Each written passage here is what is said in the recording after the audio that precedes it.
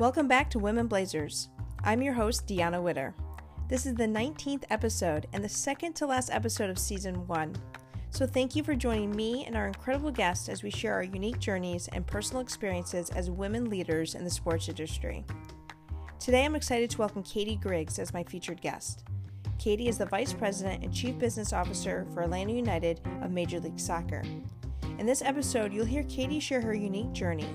Not knowing she would end up in the sports industry, she followed her curiosity and interest in human connection as she blazed a career path that was driven by the power of relationships and her courage to consistently not let fear hold her back from stepping up to each opportunity presented to her.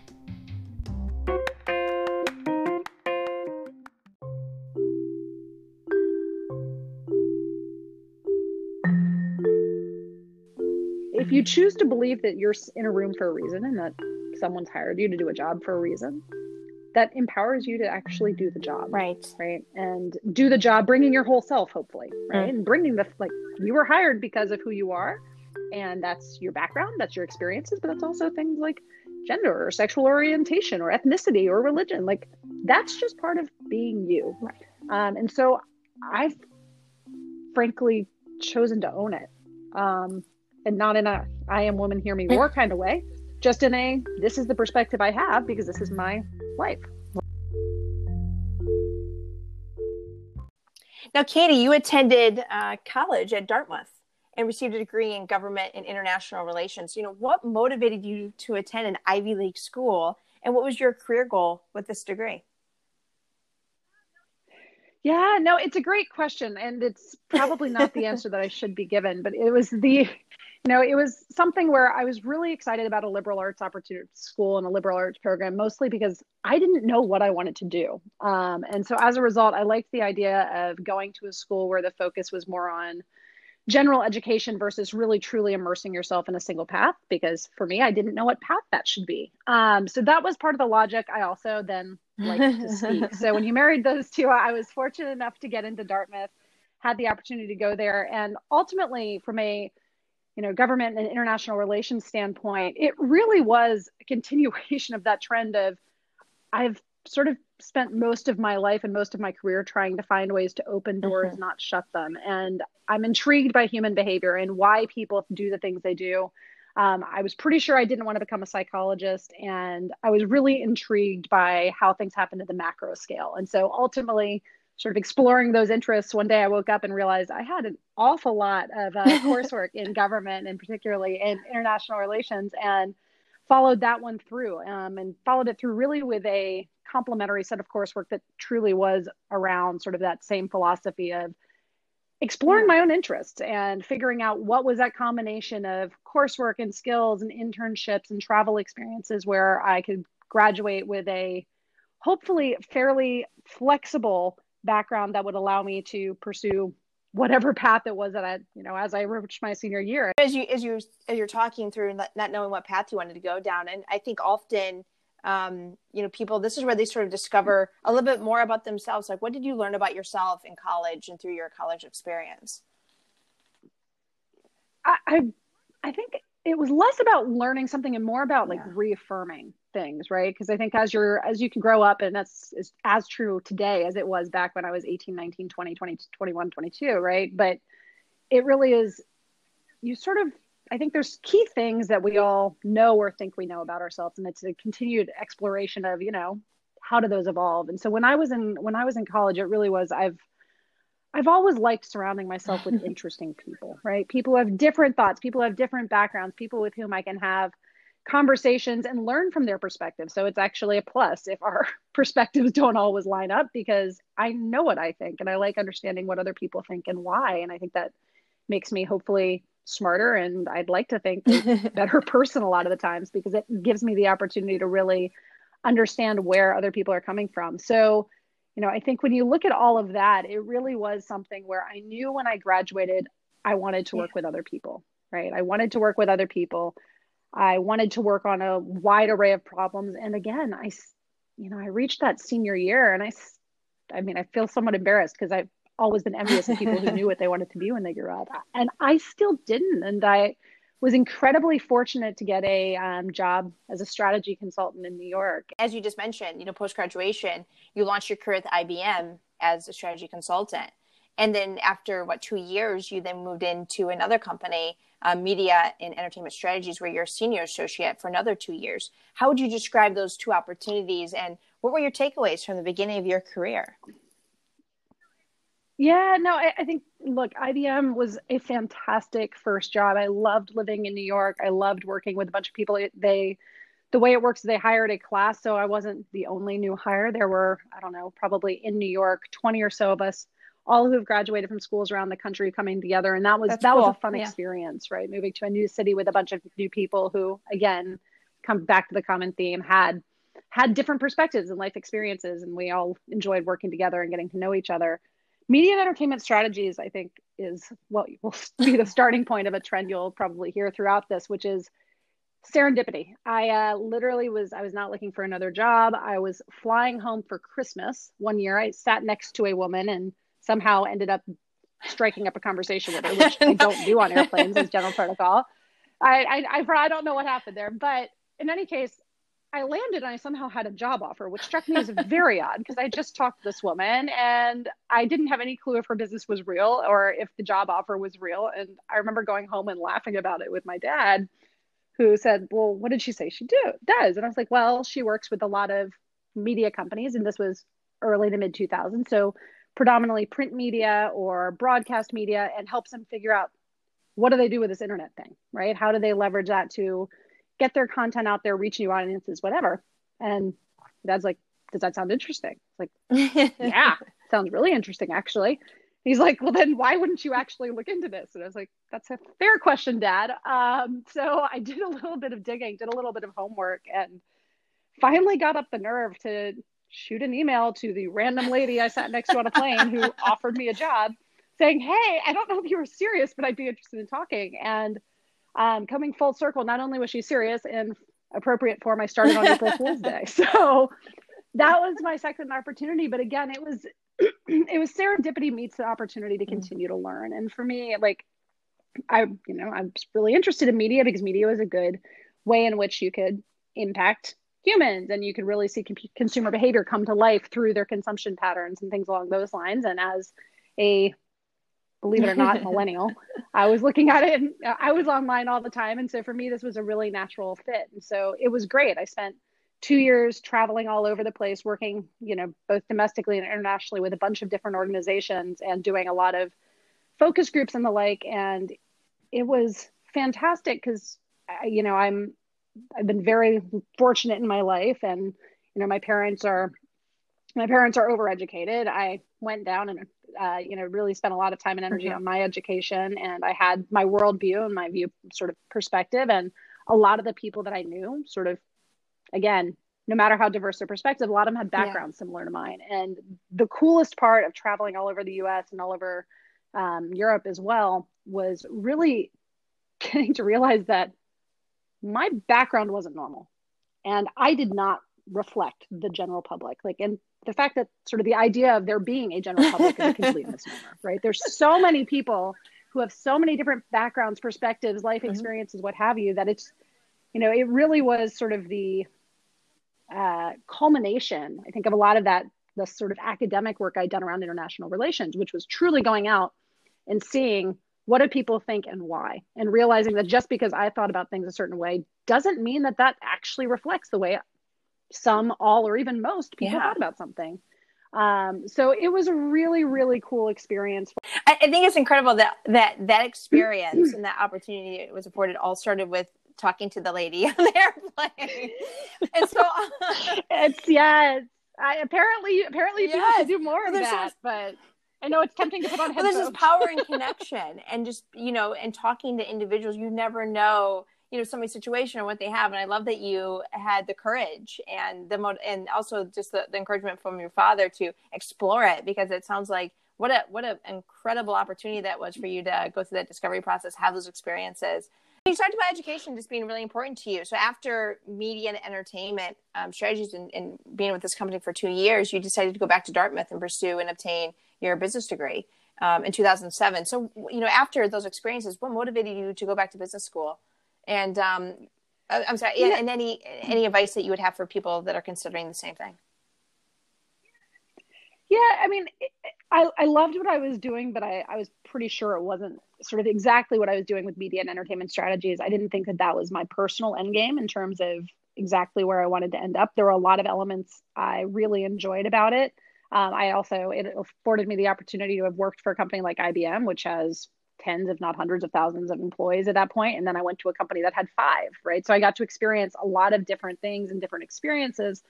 But, I loved the people, I loved our clients, but I'm pretty sure that there was something past that. And again, back to the common theme. I have no idea what it was. So when in doubt, education. So again, I was incredibly fortunate to get into the Tech School of Business at Dartmouth. And for me, it was a sort of true chance to spend 2 years, because I went full time, and really think about, all right, what were the common themes of all of the things that I had truly enjoyed, from the people I worked with, to the environments in which I did them, to the way in which I did them, to truly what were those subject matters that, I would wake up and be legitimately excited about. And so I spent 2 years there, and it was probably about halfway through my first year where I really started honing in on the industry of sports. And when I first started thinking about it, I really didn't know what that meant, right? I've been a sports fan all of my life. I've been, played sports my entire life. But in terms of what it meant to work in sports, I sort of knew the general stuff. Like, I knew there were obviously teams, there were leagues, there were media companies, but I did sort of a true deep dive. I think, which is sort of the second 6-month period of my first year of business school. I spoke to over 100 different people, just informational interviews, literally anyone who would talk to me, ranging from I remember I spoke to a woman who had just graduated from Dartmouth a year earlier and was executive assistant over at the NFL, to then Commissioner Slive at the SEC. It ran the gamut, literally anyone, truly trying to figure out what was the industry, and then as I got closer and closer to figuring out, what I wanted to do within it, what was my story, right? Because I'm sure you've experienced this as well. It's challenging to break into the sports industry, period. And it's doubly hard to try to do it at anything other than entry level. And courtesy of the level of student loans I had, entry level wasn't something that was going to be an option for me. I didn't have to be paid a lot, but I had to sort of, I was coming in at that point with a bunch of years of work experience in MBA, and really needed to figure out a way to figure out if it would even be possible for me to come in at a level that wasn't sort of entry level. So, and that was something where, again, the aha moment for me that I probably should have known by then, but I didn't, was it wasn't about me. Right? Like, when I was trying to figure out my story, the story wasn't about me. The story is about the people I was talking to, right? Because whenever you're hiring for a job, you're hiring someone to solve a problem for you. You're hiring to fill a gap, right? And I needed to figure out, it was all well and good to say, oh, well, I want to go and work in corporate partnerships for the NFL. Well, what on earth about my background would lead them to think that I was the right person to do it? It's not necessarily that I wasn't smart enough or couldn't have figured it out, but I would have to have a really good story. And I think ultimately where I came down to, as I had all of these conversations and learned very quickly not to say that I was a fan, I really honed in on the fact that I knew a lot about consumer behavior. And I knew a lot about the world of media and how you could leverage content, and how fans and or consumers would engage with content across different technologies and platforms. So with that in mind, I got sort of started realizing that my best chance of success likely was going to be in that media space. So by the time I was fortunate enough to get an internship my first year working at Octagon, and really doing a lot of business development work for them. But after I graduated, sort of my target at that point in time was focused on probably the media end of sports, just recognizing that that's where my background likely was going to be the strongest fit. That's really great advice. And I love your story and your discovery process there, because what you said there was so important, and something we really haven't touched a lot on in the podcast is about your story. And you're absolutely right. When you break into sports, it's extremely hard to break into. And what differentiates you from everybody else who's trying to break in, and you watching ESPN every week and being a fan of certain players and teams is not the breakthrough moment. We're all fans of the game. What is your why? What is your story? What is it that differentiates you, and why this organization would be greatly valued or better because you were in it? And it's like, I think that's a really strong thing. And if you're listening, I would challenge you to consider that for yourself. Can you answer those questions? So I think when I talk about stories, and when I'm advising other people on how to work on theirs, stories can be modified, right? And I'm not talking about you're making things up, but you figure out what are those different elements of your, personality, your background, your experiences, your passions. And you know what? Most of us are multifaceted humans, right? And so I thought I had the strongest story in the world of media, but that's being said, if there was a job opportunity, I'm making it up at the NFL league offices, right? It was finding those elements of my story that I thought would best tie into that particular role. So if, think at that point, then it was looking at things like, oh, well, if they have a corporate partnership group or a corporate partnership opening, I was like, okay, well, I've spent a lot of time working with different brands on how do they engage with consumers. Now, granted, my platform was predominantly via media, but I do understand how brands work, what they're looking for, and what those goals are. And so again, it was tweaking the experience that I did have, because all we have is our own experience, right? Unless we're making things up, and I would not recommend that to anyone. So all you have is your own experience. So it really is about picking and choosing what are those components that are going to be most salient to that role. And so for me, it's, I didn't have this luxury at that point, but as my career has progressed, I have a resume that's probably 4 or 5 pages long that I would never send to anyone. But the reason it's that long is if I ever needed it, and I haven't needed it in a while, thankfully,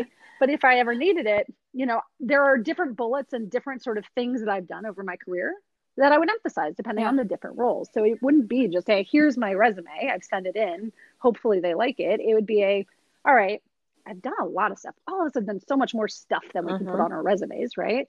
But it's curating that list and saying, okay, based on what this particular job says that they're looking for, here are the X number of bullets that I think best show why I'm a good fit, right? But it's way easier for me, at least, to have a super long one where I can pick and choose than try to remember all of those things and modify on a one-off basis, or at least it has been. No, that's really great advice. I love that. And I love that you built out your resume and then curating it for the position and the opportunity so it connects with that organization. Makes complete sense. I think that's a great takeaway for myself, even, and for everybody. So you mentioned after graduating in 2009, it was a hard year, a hard time to get into the industry. And obviously, I think a lot of people today who are coming out of college are probably experiencing something similar with COVID and where our industry is, especially if you're trying to break into sports. You actually made a couple moves before landing an incredible opportunity with Turner Sports in 2010. How would you describe 2009, and what was challenging and rewarding about that year for you? Well, the one word I'd use is probably stressful. With that being said, I think it was a really, in retrospect anyway, it was a really cool year. So I graduated without a job, which for me was the scariest thing possible, especially because coming out of an MBA program, almost all of my colleagues, including my then husband, or not now husband, then husband as well, but including my husband who had already landed an opportunity here in Atlanta. So I knew that I not only had to find a job, but had to find a job in Atlanta. And so it was incredibly stressful. And I'm someone who takes a lot of pride in my work ethic and pride in sort of what I do. And so to graduate without a job, not only was scary and stressful, but also felt a little bit like a failure. But the reality is sports don't hire the same way that, a lot of those firms that are recruiting on campus do, right? Like sports, in some instances, particularly at entry level, they do actually hire some degree of classes of people who are more recent graduates. But in a lot of instances, it truly is need-based. And especially if you're coming in at anything other than entry level, it's a company has a need. And so if I had found the perfect job in January of my second year, but wasn't graduating till June, even if they wanted me, I wasn't going to be able to take it. And they weren't going to wait 6 months.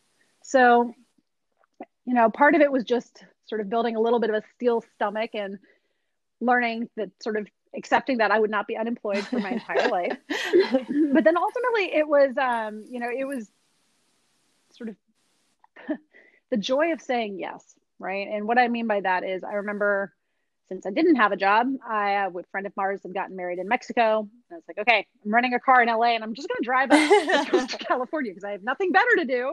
And I might as well do this for a little while I can.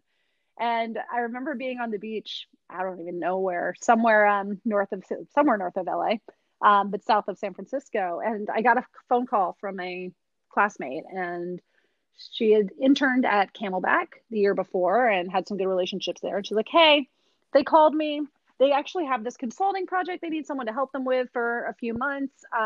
Like, I can't do it, but I thought you might be a great fit for it. Would you like to talk to them? And they were based in Petaluma, California, which, as it turns out, is in the middle of Sonoma County. So not a bad place to be. I had nothing better to do at that point. And so I said, sure. So literally, I took my car, I took my little road trip, and instead of stopping at various places, I stopped in Petaluma, California. And I was fortunate enough for them to decide to take me on to work on that project. And so I stayed there for a few months. And then I got a phone call back from Octagon, where I'd worked previously.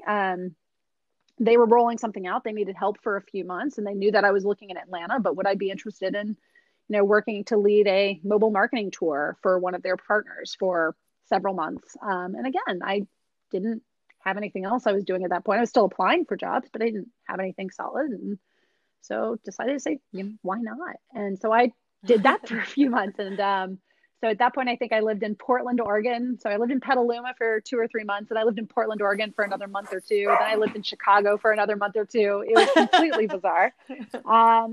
Until actually ultimately right around Christmas that year, I finally moved to Atlanta, but moved to Atlanta actually with a job at Turner. And the way that came about, I had applied for a role at some point, probably over the summer, had talked to the recruiter, thought it had gone great, felt really, really good about it. I'm like, oh, thank God, I'm finally going to have a full-time job.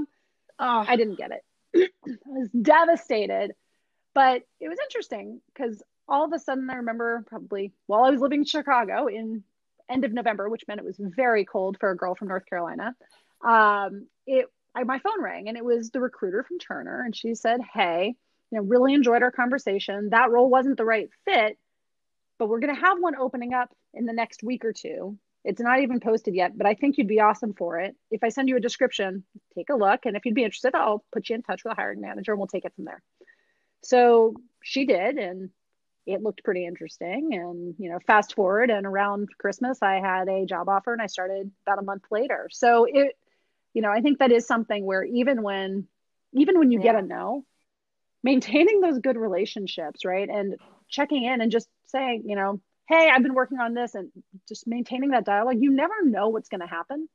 And you never know, like, even if one job isn't the right fit, that may just be because it wasn't the right fit, but it doesn't mean that you aren't the right person for that company or that there couldn't be something down the road. So I think it is something where the core of my entire career at this point really has been relationship based, right? And treating every single human, from the random lady sitting next to you on an airplane, to your classmates, to recruiters for companies, treating every single one of them like they're a fantastic, wonderful human who deserves your attention and care, because they do. All of us do.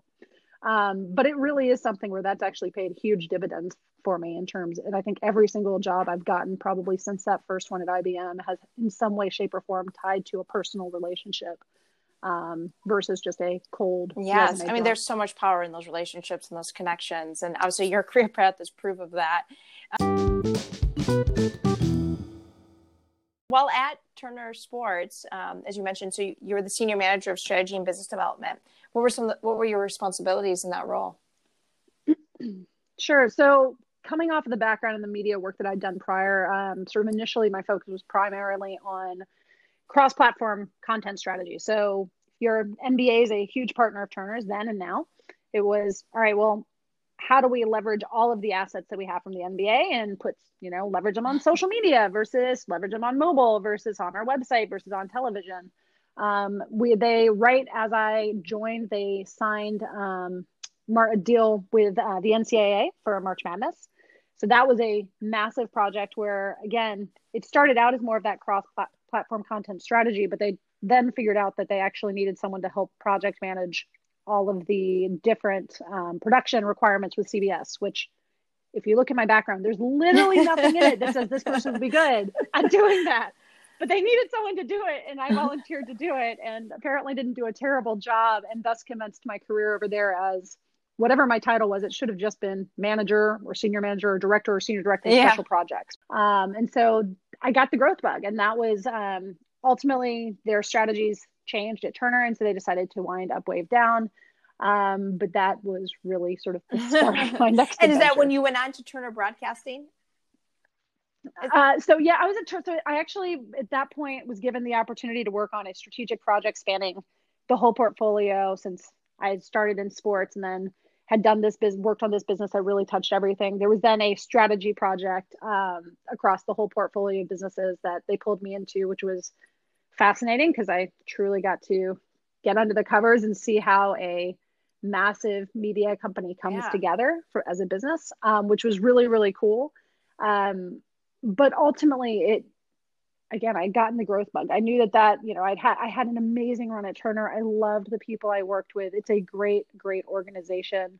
But it was sort of similar as where I had found myself at Media and Entertainment Strategies several years earlier, which was, I was ready for a new challenge, right? This was something where, I wanted to continue to grow, continue to evolve, and didn't see an opportunity or the right opportunity to do that at Turner at that point. So made the decision to make the leap. And that was ultimately when I ended up at Futures. You leave, to your point, and you become the SVP of SVP General Manager at Future Sport and Entertainment. What is FSENE? That's like a tongue twister. FSNE. Yeah, we just called it Futures. Gotcha. There you go. Without stumbling over it. We'll make it easy. We'll make it easy for you. No, so Futures is interesting. So it actually goes back to the relationships. It goes all the way back. Futures is a business that is a sister agency to Octagon, right? So I had worked at Octagon. My internship, while getting my business degree, I'd worked for them briefly. Thereafter, I had stayed in touch with their president the whole time because he's a great guy. He was and is a great guy. And so when I knew I was looking for Turner, I had such a great experience there. I was like, okay, well, if there's the right role, I'd love to go back. There hadn't been the right role prior. So I saw something on their website called Futures, which made no sense to me because this was Octagon, but whatever. And I was reading through it, and Futures was a agency that was focused on global media analytics and sponsorship valuations.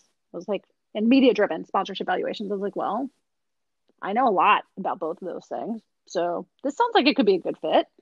So I made a phone call, and it was basically I thought the role was leading their U.S. offices. As it turned out, the role was actually launching their U.S. offices. There are exactly 0 employees and 0 clients. And so the agency was based out of London. They had another office in Sydney, and were really at that point they had the London office had signed a deal with the NFL, and clearly the U.S. and America's overall is a very large media and sports market. And so the idea was, well, this is silly. We should actually have a presence in North America. So I was talking to them about that, and the very first question that John Shea, who's the president of Octagon, asked me, he's like, well, Katie, he's like, there are no clients. So this is going to be a sales job because you have to get clients.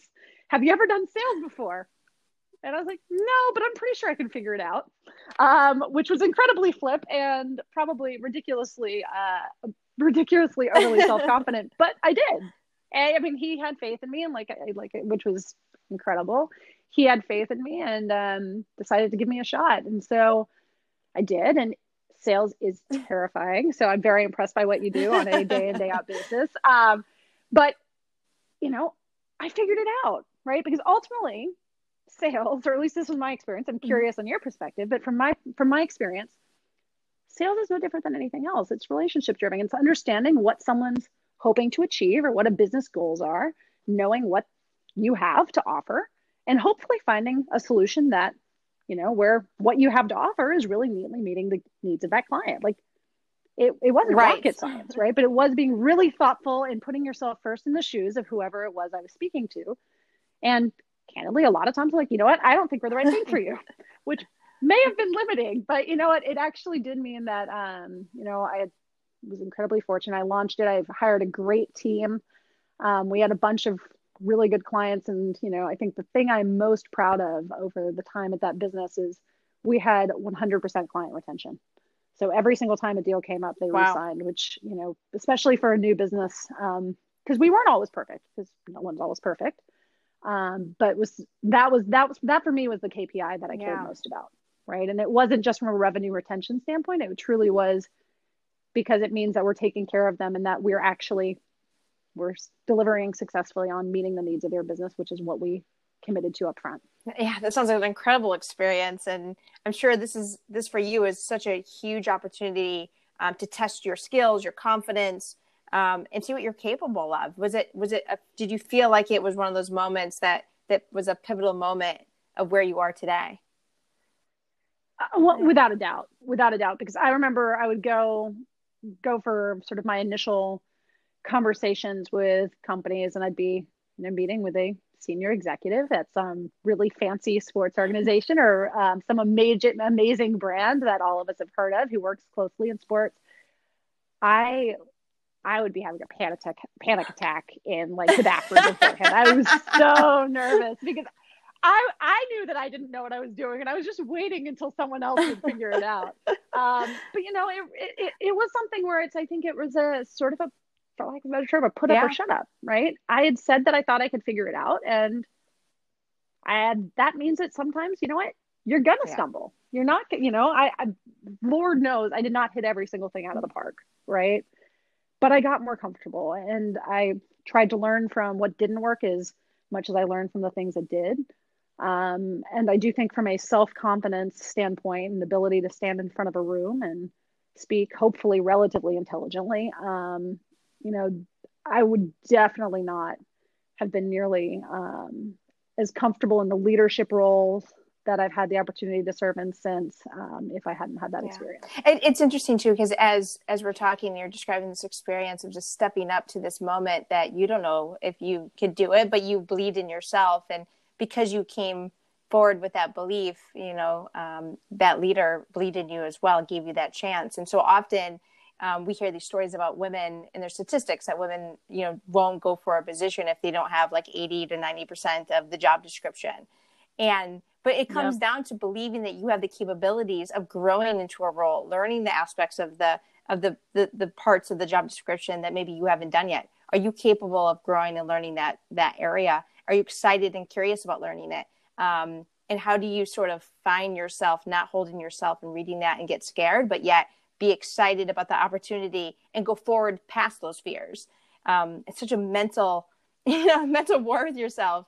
And it's super exciting to hear that you did that, and just the impact it had, and the growth that you had by doing that is very inspiring. Well, I think it's sort of a little bit like we talked about the story earlier, right? Like from my standpoint, when I was looking at jobs at points when I've been potentially considering alternatives, or when I'm advising other people, I look at things as like a three-legged stool, right? Like if I'm looking at the next opportunity, realistically, I probably should have two of those legs pretty solid in terms of like some of the core requirements of that job, like, because otherwise that's not necessarily setting yourself up for success. But I always want there to be one thing and one reasonably meaty thing that's new that I'd need to learn, right? And the reason behind that, and I frankly, when I'm looking at candidates, that's sort of the framework I use for that as well. I don't necessarily want someone who has done every single thing on my list, because chances are they're going to outgrow the role really quickly, right? And that's something where, the same way I like watching businesses grow, I like watching people grow, right? And I think that it's developing people and helping them figure out, okay, build those skill sets, and hopefully you can keep as many great people as you possibly can. But the reality is, if the right person for that person is they find a fantastic opportunity elsewhere, that's great, right? That's success from a management standpoint. So I really do look at it as, all right, you gotta be willing to have one of those legs of the stool be something that you're scared of, right? Something that you haven't done. Now, I wouldn't necessarily, for someone like me, I am not very creative. If you asked me to draw a picture or design something, it would be terrible. So for me, if the one leg of the stool I didn't have was design, it's probably not going to work anyway. But, when there's certain things where it's like, okay, I can at least sort of tell a story as to this is something that, I've done elements of this, right? Or I've worked on parts of this and I have some sort of foundation that I think I can build upon.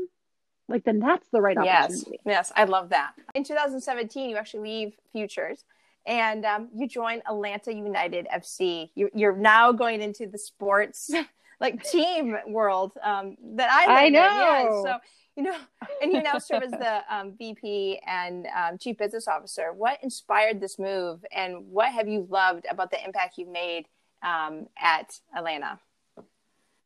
Well, again, I was actively not looking when this job, because I loved what I did at Futures. I had built a great team. We had fantastic clients.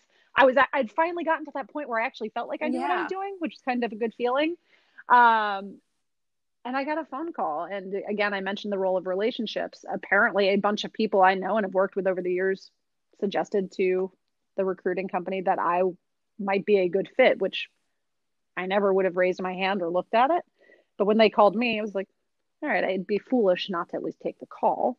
So I did. And ultimately, I think what led to me deciding to make the jump. So I live in Atlanta. My husband and I have been here at this point almost 11 years. This is our home. This is where we're raising our two kids. And I talked about sort of my desire to make an impact on the lives of people and hopefully bring them happiness. And this is, Atlanta United was in my town, right? So I wouldn't have to move. So it was something where it was in my town. It was impacting the community that was most important to me in terms of other folks in and around Atlanta.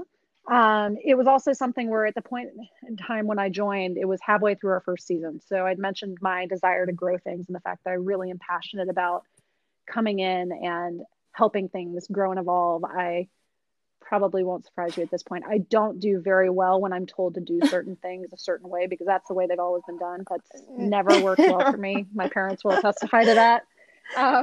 With this, it really was an opportunity to come into something where, I think out of the gate, Atlanta United I was intrigued by the level of brand awareness and sort of excitement there was in Atlanta. Just looking at it from the outside in, I was intrigued by that, especially for a new brand. And in full transparency, especially in the sport of soccer here in Atlanta, I wasn't expecting that type of reception. Another thing that was attractive about it, I actually had the opportunity to go to the first match ever just as a fan. And Atlanta's a cool town. I love Atlanta. This is probably I love Atlanta. Atlanta's a really cool town in that it's growing rapidly and really diverse, right? People are coming here from all over the world. There are lots of different backgrounds. But with that being said, you don't necessarily come across all of that in one place very often. And I remember I walked maybe like half a mile because that first match, Mercedes-Benz Stadium wasn't even launched yet. We were playing at Georgia Tech at Bobby Dodd Stadium. And I parked like half a mile away and walked over towards the stadium. And I passed some tailgating lots. And first I was like, tailgating for soccer? Weird, but cool. Which is intriguing. But most importantly, the two things that jumped out at me, one, everyone had gear. I didn't know how that was possible because it was their first match ever, but everyone had gear already, which was cool. But it was also, I looked around and, people were black, white, speaking English, speaking Spanish, old, young, and everyone seemed excited about the same thing, right? Which was this club. And that was just, it sounds somewhat cheesy, but that was so cool. That was the Atlanta that I loved, and the Atlanta that I frankly didn't feel I got to see enough of. So that was really attractive. Our president, Darren Eales, is really smart, really good human. So the idea of working from him, he was someone I felt I could actually learn from and grow. And then it also comes down to our owner. We're incredibly fortunate to have Arthur Blake as our owner. He is not only a tremendous businessman, but also just a really solid human. And so it really was, if any one of those things hadn't been in place, the who I work with matters a lot to me, but Darren and the rest of the team I met, I felt comfortable with. The idea of working sort of with and for an owner like Arthur was truly compelling in terms of both a reputational value system, as well as obviously, I mean, he is a phenomenal entrepreneur. So that was compelling. And it was also in my city and a growth opportunity. Yeah. When I put all of that together, like as much as I loved Futures and what we were doing there, I mean, I sort of I remember I cried when I told my boss I was leaving. He told me I wasn't supposed to be the one crying at that moment. But when I looked at the opportunity, it truly was one of those things where I sort of was asking myself the question, fast forward 5 years or 10 years, I took this job, I could fail. I'd never done half of the stuff in this job description. I'd never worked for a team before, but my worst case scenario is I came in and I failed, which is scary and terrible. And I definitely didn't want to do that. But that was my downside risk. Best case was this was a tremendous, truly almost once in a lifetime top opportunity, because you don't have that confluence of factors coming together. Like that just doesn't happen, especially not at this scale. And so I sort of decided that if I looked at it in retrospect, 5 years, 10 years down the road, I thought there was a higher risk that I would regret having not taken it than the regret having taken it. And so ultimately that was a decision. I sort of made the jump, but that was probably even more so than Futures, where clearly there were elements of that job that I didn't know. This was one that was really scary to me when I took it, because I knew there were just going to be so many new things that I'd have to figure out. And they were taking a bet on me that I could figure it out. And so I decided that I'd probably need to make the same bet. Yeah, it sounds like a double bet. You now work obviously with a sports team and a sports team franchise in that workspace. What are the differences have you noticed now being with a sports team? What's the differences of working for a team versus working in some of those other settings you worked in your previous experiences? I think there are a lot, honestly. You're never off, right? And I don't mean that as a scary thing, and it's sort of from more of an intellectual thing, right? Like we play nights, we play weekends. I mean, we're in our off season right now, but with that being said, like there's so much planning to be done for next year and because we're a very consumer facing brand, all clubs are, because we're so consumer facing, there's constant media, and sometimes that media, I'm talking about actual sort of traditional media, but sometimes it's just social media and fans and chatters or your players doing something. So there are things that are moving around literally 24/7. And I don't think I fully appreciated that at the time when I took the role. So that was something that was, again, both depending on the day, sometimes really exhilarating and exciting and sometimes a little overwhelming. But I also think that the really cool thing does tie back to what I mentioned earlier, which is I do get to work on something that like people are passionate about, like intrinsically passionate about. If we win, it's a good day for people. If we lose, people are pissed and in a bad mood. I'm like, ooh, it's like, that's something where it's one of those things where just, I think this is where the power of sport truly comes in. And if you're at that team level, I think that's the sort of, you're the closest to the fire, if you will, right? It's the idea of, you have people who are incredibly passionate about these brands, are passionate about these clubs. And that's a privilege and a challenge, right? Because, the nature of sports is, you do everything possible to win, but sometimes you don't, right? Even the best teams sometimes don't win, right? And with that being said, I think it is something where having the privilege and the opportunity to see the impact of a lot of the work that my team does on the city of Atlanta and, the way it resonates with people and the way that, our sport does bring so many people of so many different backgrounds together at a time when, I mean, without delving into anything, I don't want to talk about it. You don't either. Like, that's not always the case right now, right? And so it's really exciting to have something where people can come together with a commonality of purpose, regardless of their background. And the fact that my team and I have the privilege of helping facilitate that is just really cool. Yes, it is. And it's extremely exciting. And all of that requires many hours of our time. And as you described, like you never turn it off because you almost live, eat, the every day, because there's so many opportunities, there's so many ideas that are you can explore that it really sucks you in, and it becomes a lifestyle. The job in your personal life just sort of intertwine in a way that's really hard to describe. And so you and I both are mothers. And And when we talk about lifestyle, like, how would you describe your lifestyle in this environment? And, and how do you manage the days, the weeks, to make your business and your personal life kind of work for you and your family? Depending on the day, the answers would be chaotic and poorly. No, I mean, look, I think you nailed it. It is a lifestyle, and I think there's certain elements. So I have 2 young kids. My son just turned 5. My daughter's 16 months old. Yeah. So I took 3 months maternity leave in the middle of our season last year, right? And I think that's something where I give tremendous credit to our organization, because it sounds like obviously you have the baby, you're taking right. 3 months.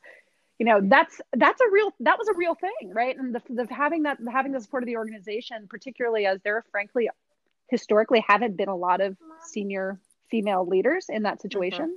Mm-hmm. I think that was something where it was very, very important to me, not only to take my maternity leave, but to try to respect it. I am personality wise someone who is all in all the time. But what I didn't want is for someone to think, oh, well, Katie's actually doing work during her maternity leave. So if I want to be successful here, that's what I Right. Have. Right. Because that's not correct, right? That shouldn't be correct. And so, I'm very cognizant of that role that I have in terms of trying to set an example for ways in which people can sort of have family, have the job, all of those other things. But it's hard. It's hard. I try to, I set personal boundaries where from 6:30 to 8 every night, I try to be very, very intentional about leaving my phone in another room and just spending that time with my kids, because that is the bulk of the time I get with my kids during the week. A lot of the time is that, and over breakfast, getting them ready in the morning. It's, when we have matches, whenever possible, my family comes to the matches, so they get to take advantage of that. And my little boy will be running around on the pitch after the matches, and he thinks it's the best thing ever. Right. So I think it is something where it's how do you include your family, mm-hmm. where, when, and how appropriate, right? How do you make sure that you sort of set your own personal boundaries in terms of, what is and isn't okay? Because we talked about this job can be all consuming. Yes. And I don't believe in work-life balance as a single point of time.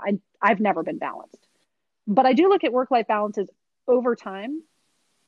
I should be. Yeah. Right. There are going to be times where, when we were making a run up to MLS Cup in 2018, I didn't see my family for 2 weeks.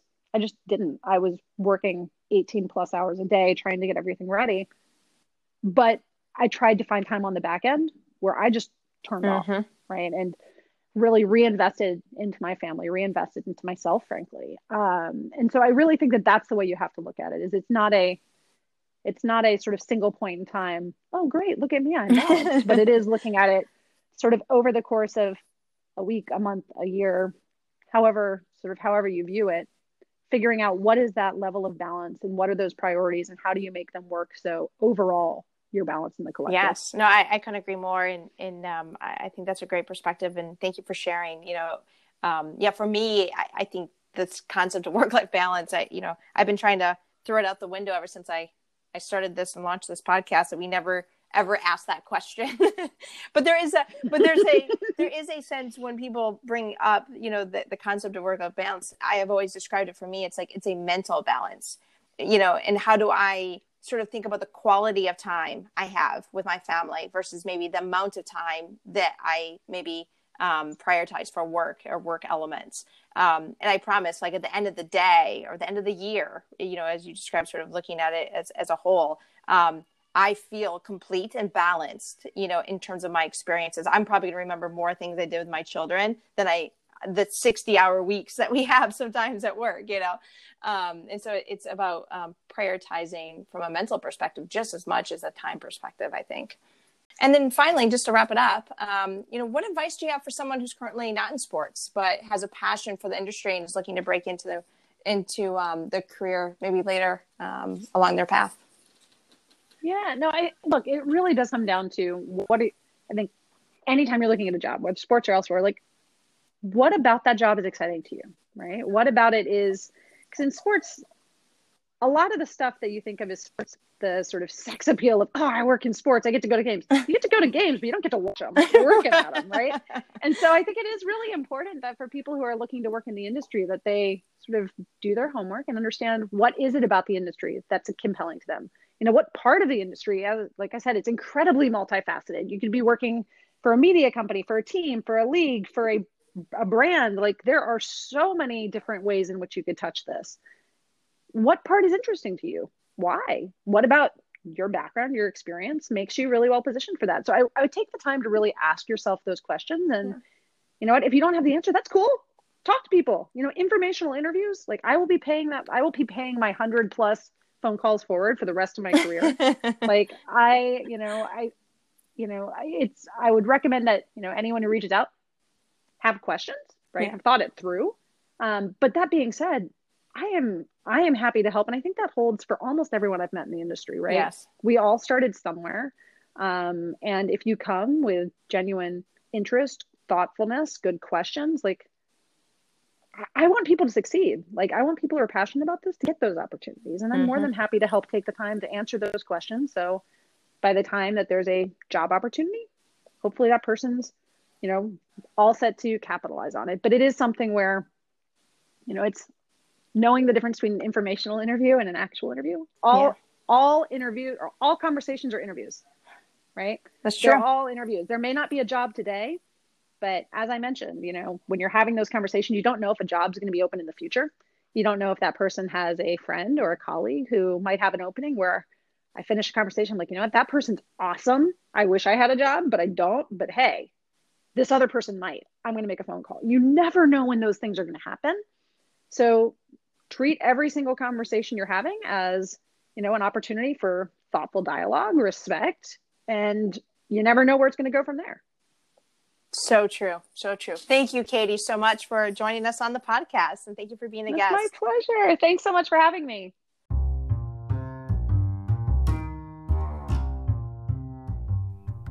And that's a wrap on episode 19. Thank you for tuning in, and thank you to Katie for sharing her journey, experiences, and insights with all of us today. If you're not already, be sure to follow Women Blazers on Instagram to stay connected and to tap into the Women Blazers network. And look forward to the last episode of Season 1, Episode 20, dropping Monday, December 21st, featuring my friend Lillian Majid, Senior Vice President of Diversity Inclusion for the NBA, and a 2020 SPJ Game Changer honoree. Have a great week, everyone.